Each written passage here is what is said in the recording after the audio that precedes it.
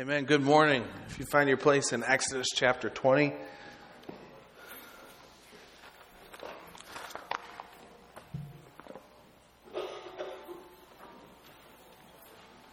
This will be our last week in the book of Exodus for a while.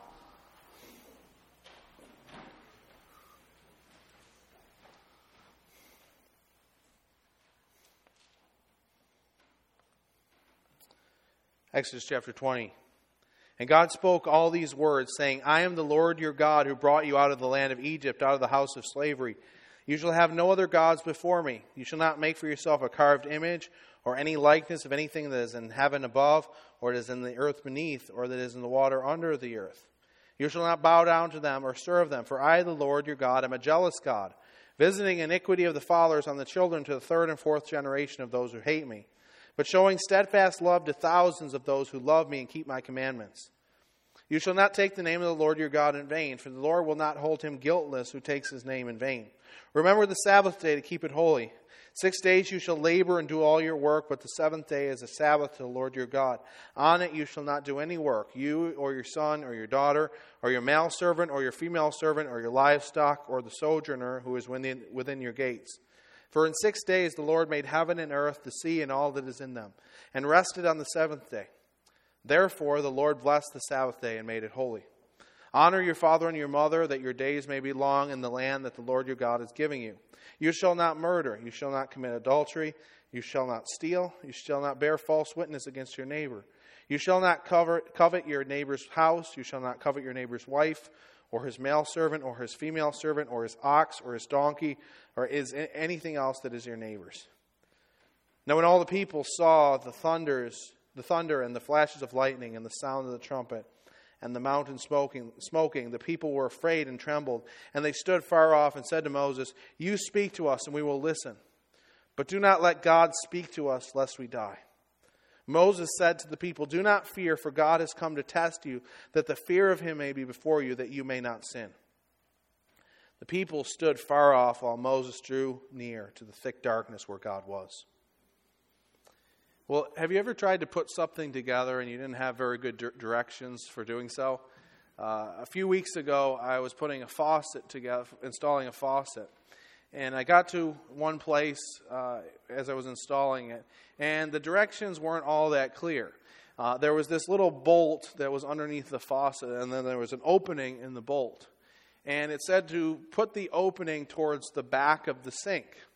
Now, the faucet is kind of in between the sink bowl and then the back wall. And so I'm thinking, do they mean the back of the sink bowl or do they mean the back wall? So I kind of I'm just kind of debating which way they're thinking. And I chose the sink bowl.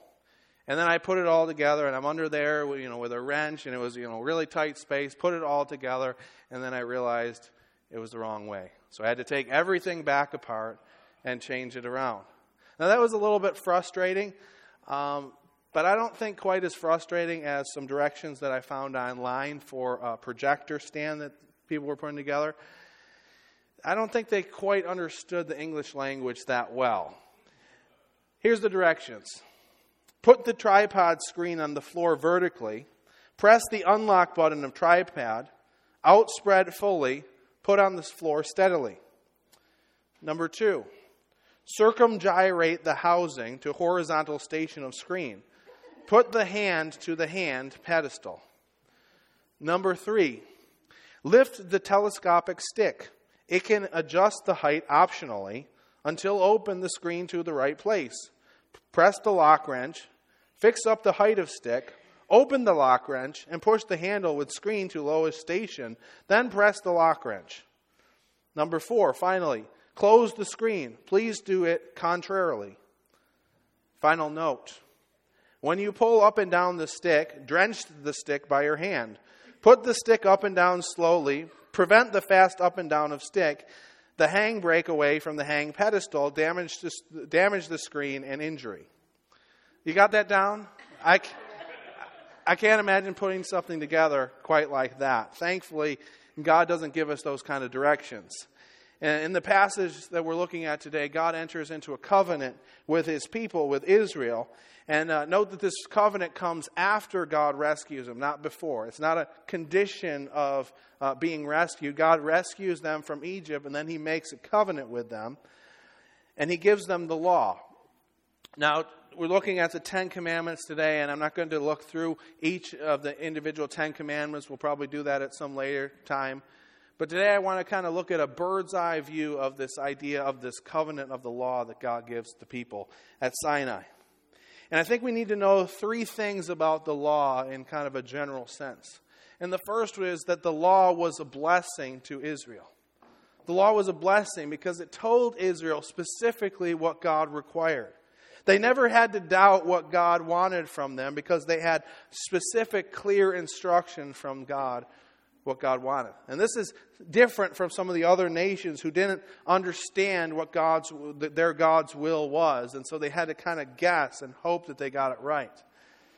According to the New Dictionary of Biblical Theology, these laws, speaking of the laws at Sinai, were among Israel's most precious possessions. Obedience to them distinguished the people from all other nations. And we see that these laws, as it goes throughout the book of Exodus and Deuteronomy, they go down to the most minute of details. In chapter 1, verse 28, for example, and following, it talks about the situation of what do you do if an ox gores somebody else? And what do you do if this ox has been accustomed to goring someone else? There's another passage that talks about what happens if you dig a pit and somebody falls in the pit. Who's responsible? What if an animal falls in the pit? Another situation talks about, so what if you give your friend something valuable to hold on to, and then a thief comes and steals what you gave your friend? How do you handle that? Who's responsible for paying for that? And so in the law, we see that the Israelites have very specific guidelines for what they're going to do. Very specific guidelines for how they're going to experience the blessed life, how they're going to please God, and also, contrarily, what things displease God. And so we see throughout the Scripture that a number of the Israelites take delight in God's law. We might think about the law as something that's kind of oppressive, but the Israelites, they longed for God's law. They delighted in God's law. Psalm 119, verse 20 says, "My soul is consumed with longing for your rules at all times." Verse 97 of that chapter says, "Oh, how I love your law. It is my meditation all the day." Verses 104 to 105 says, "Through your precepts I get understanding.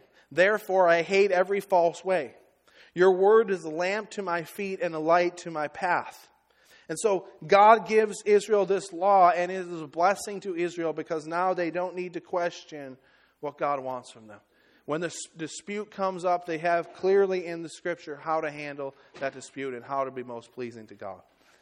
Yet though the law is a blessing, the law also involved a curse for Israel. The book of Exodus, and specifically more so in Deuteronomy, is written in the form of a treaty or a covenant. And in a covenant, what would happen was someone would enter into a covenant and there would be stipulations that they would have to keep. And if they kept those stipulations, there would be a blessing that would be promised. And if they didn't keep those stipulations, there would be curses that would be promised. Now, when I grew up in church, I grew up in a church family, always went to church, and when I thought about the Old Testament, I always thought to myself, okay, so in the Old Testament, people were saved by keeping the law. And then in the New Testament, they're saved by Jesus or by grace. And I always thought about it in that term, but it's really not correct. Certainly some of the people in Jesus' day thought that. The Pharisees believed that, most likely, that they had to keep God's laws, and it was about law keeping. If they kept the laws, then God would accept them. And so the Pharisees probably think that, but that's not what God originally intended. If you recall back to our study in the book of Genesis quite a while ago, we saw that God made a covenant with Abraham in Exodus 15 and 18, and he made a number of promises to Abraham. He made the promise that you'll have a child. He made a promise you'll become a great nation, that he's going to give them this land, and he made a promise that through your seed all the nations of the world would be blessed. And it says in the scriptures and in the book of Exodus or in Genesis that Abraham believed God and it was credited to him as righteousness. He believed God, it was credited as righteousness. He had a faith in God, and God accepted that faith as righteousness. But what's interesting about that is that comes hundreds of years before the law is given. And so what that indicates to us, and then what the writers of the New Testament teach us, is that it's not that the law was salvific. The law wasn't something that people did as a means of salvation, that it was always by grace through faith. Even through Abraham, hundreds of years before the law was given, he was saved by faith. Romans 3:20 says, "For by the works of the law, no human being will be justified in his sight." So if people weren't saved by the keeping of the law, if it wasn't about salvation, then why was the law given and what was its purpose? Now, from kind of a general perspective, the law was an expression of the will of God. And God gave it to Israel as kind of like their charter document or constitution. Like we have our constitution that kind of guides our life as a nation, that kind of governs how we understand law and how we understand how we operate. And in a similar way, the law was given to Israel in that sense. And the idea was that Israel would keep the law and God would kind of show the world what he's like through Israel. That Israel would be kind of his guiding light, his light to the nations, to show the world what he was like. But the problem was Israel continually failed to keep God's law. Their covenant keeping was spotty at best, and they experienced many curses for doing this. They experienced curses described in Deuteronomy chapter 28, curses on their livestock, their health, their family. And because of their continual disobedience, eventually they were sent into exile. And as they're in exile, they lose their influence, so to speak. They come under the authority of a foreign nation. And they never become the light to the nations that God intended for them to be. So then the question comes up. So God gives them the law. God makes this covenant with them. And the intention is that they would be a light to the nations. But remember, God knows what's going to happen. He knows that they're going to fail in this task. But why does he still give them the law? Why does he still make this covenant if he knows that they're going to fail? I think the Apostle Paul gives us an insight in the book of Galatians and Romans. In Galatians chapter 3, Paul says, "Why then the law? It was added because of transgressions, until the offspring should come to whom the promise has been made. And it was put in place through angels by an intermediary." Romans 5 verse 20 says, "Now the law came to increase the trespass." Romans 7:13 says, "Did that which is good then bring death to me? By no means. It was sin producing death in me through what is good, in order that sin might be shown to be sin, and through the commandment might become sinful beyond measure." So part of the reason that God gave Israel the law was to show them just how sinful they were. And what a law does is it exposes our sinfulness. I don't know if you ever tried to maybe kick a bad habit, and maybe you think in your mind, okay, I've got a handle on this. This isn't a really big problem. But then when you start to try to do it, you start to realize how big of a problem it is. I've known for a long time, since I was a kid, I tend to shake my legs when I'm sitting down sometimes. And I thought, it's something I control. I don't do it all that much. But then I got married, and I'm sitting next to Stephanie, shaking the whole house. And she says to me, "Could you please stop?" And I'm like, okay. 5 seconds later, I start again. She's like, "Can you please stop?" 5 seconds later, start again. "Can you please stop?"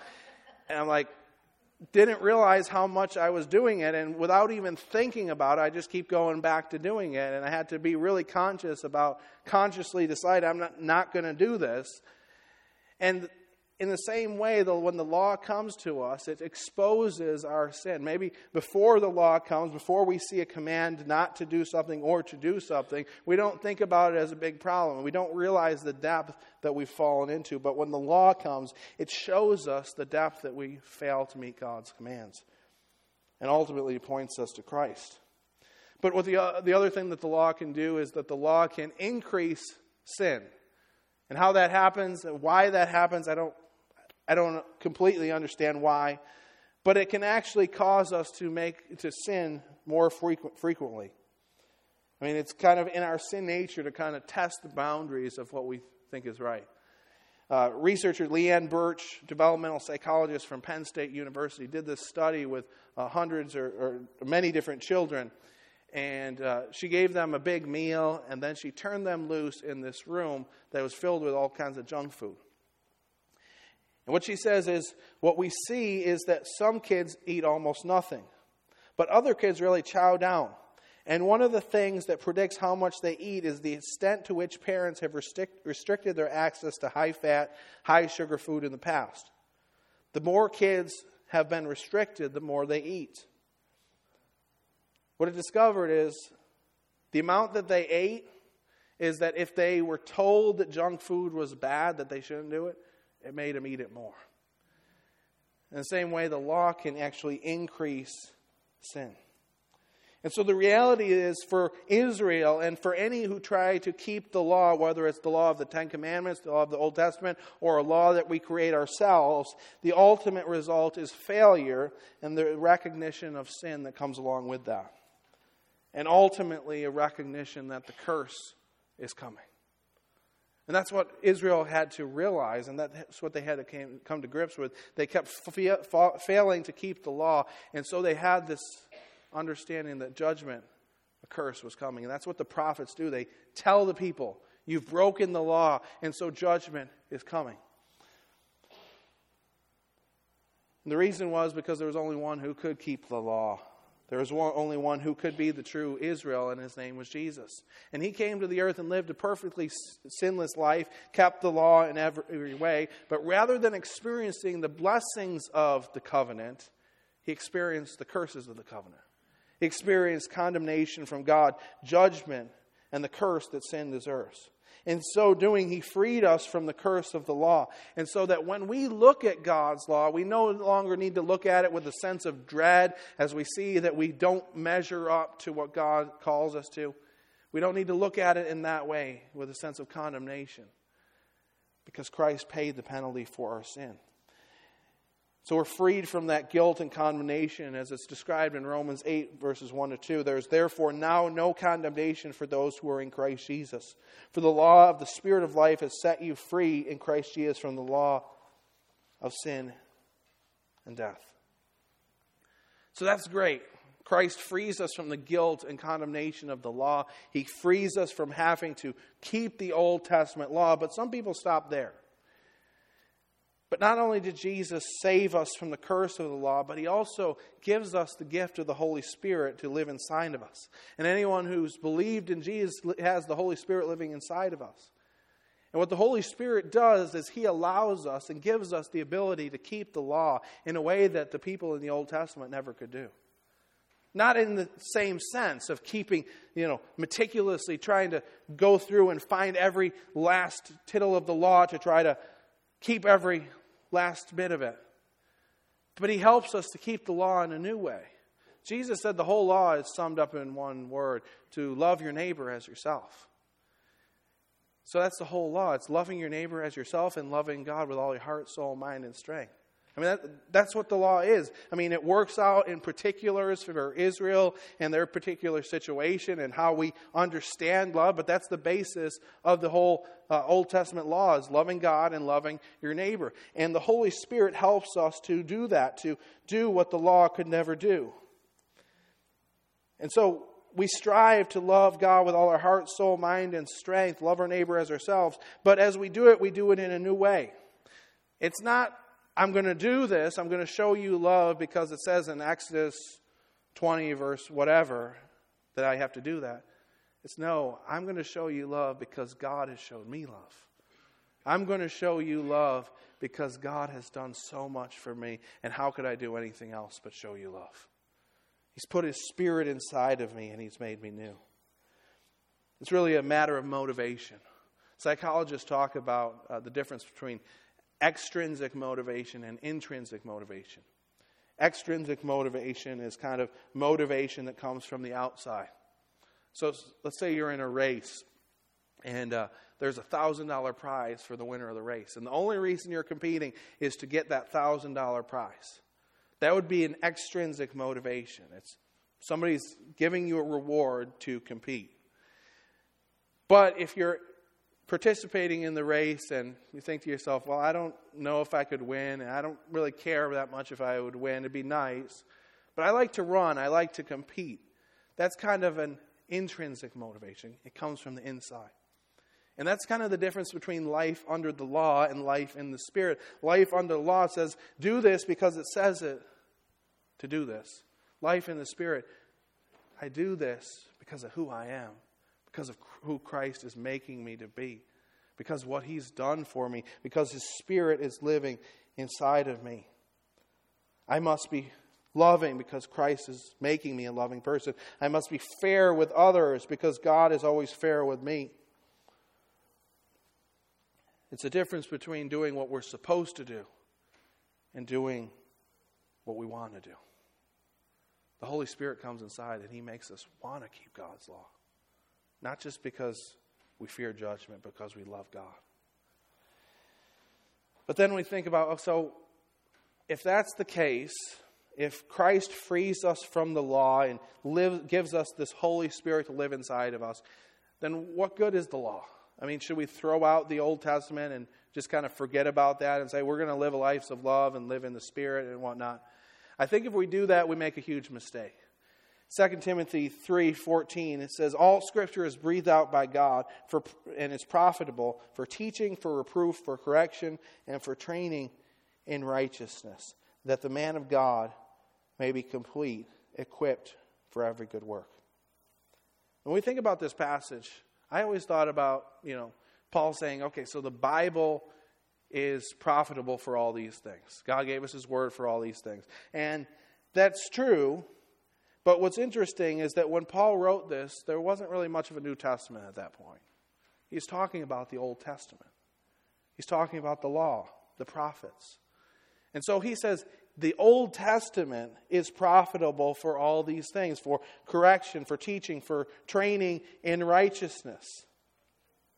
So I think what Paul is doing is he's placing a high value on the Old Testament, and he's indicating to us that for us as believers, the law, though it's not binding in the same sense it was binding to Israel, it is a guide to us. It educates us and shows us what God is like. It shows us what God desires, what God doesn't desire, what offends God. It shows us the heart of God, and ultimately it points us to Christ. Now we might look at the Old Testament and look at some of the kind of what we might think of as weird commands, some of the kind of civil and ceremonial things that Israel did. And we look at those things, and those things might not directly to apply to us in the same way that they apply to Israel, but we can look at them and learn something about the character of God and what He's doing throughout history. And we see how those things are fulfilled in Christ. So the law educates us, and the law points us to Christ. And throughout the history of the church, there's been kind of two errors that people have fallen into in regards to law. The first error is the error of legalism. And legalism is essentially this idea that by my performance in keeping the law, then I'll find salvation, or that God will accept me because of my performance in keeping the law. And sometimes what will happen is, it happened to the Pharisees in Jesus' day, was legalists will keep the law, they'll keep the letter of the law, but they won't keep the heart of it. They'll do the outward right things, but in their hearts they're far from God. And ultimately, when we do that, when we rely on the law as a means of justifying ourselves before God, ultimately we're met with failure, and ultimately we experience a curse. But the other error that believers have fallen into, and I think it's more prevalent in our day, is the error of license or antinomianism. And that's that belief that Christ has freed me, He's forgiven me of my sins, and so now I can just do whatever I want. It doesn't matter what I do. And that couldn't be further from the truth. Paul asks his readers that question. Should I sin that grace may abound? And he says, may it never be. He says, how can we who died to sin still live in it. Because the reality is that while we're freed from the Old Testament law in the sense that Israel was bound to it, while we're freed from it, Christ calls us through His Spirit to a deeper holiness than the law could ever give us. Jeremiah talks about the new covenant being a law that's written on our hearts. In the book of Matthew, Jesus talks about the law, and he says, you've heard that it said, you shall not murder, but I say to you, if you're angry at your brother, you're guilty. He says, you've heard it said that you should not commit adultery, but I tell you, if you lust in your heart, you've committed adultery. And so life in the Spirit, it's not that we just get it and say, oh, I can just do whatever I want. But through the Spirit, God calls us to a deeper holiness. A holiness that's not based on the external code, but a holiness that comes from the inside out. That changes not just our behavior, but our inner motivations. That makes us loving people, not just because it says to love, but because God has changed our hearts. That's the holiness He's calling us to. A person gripped by the gospel is led by the Spirit of God. And the law directs him, guides him, shows him what God would want, shows him what's on God's heart. And ultimately, in our failure, when we see how we sometimes fail to measure up, it points us to Christ and His forgiveness. And it points us to the Holy Spirit to rely on Him to change us in ways that the external code of the law could never do. The law is a blessing. The law involves a curse. The law is a guide. Let's pray. Lord, we thank You for Your love for us. We thank You that You came to the earth and lived a sinless life and fulfilled all the demands of the law, experiencing the curse of the law for us so that we might find freedom, so that we would no longer be bound by the external code of the law to experience the judgment because we've failed to stand up to Your standards, Lord. So we thank You for that, but we also thank You that You've given us Your Holy Spirit, and that because of Your Holy Spirit, You give us the ability to live lives of holiness, lives that are honoring to You. Lord, I pray that You would transform our hearts to make us people who love You with all of our hearts and love other people. That our actions, our behaviors, our motivations, our thoughts, everything that we do would be driven by love. Not just as an external of trying to keep a command, but internally that You would transform us to make us into the people that You want us to be. Lord, we thank You that You never fail us, You never give up on us. And that each step of the way You're with us and You empower us to do what You've called us to do. In Christ's name I pray. Amen.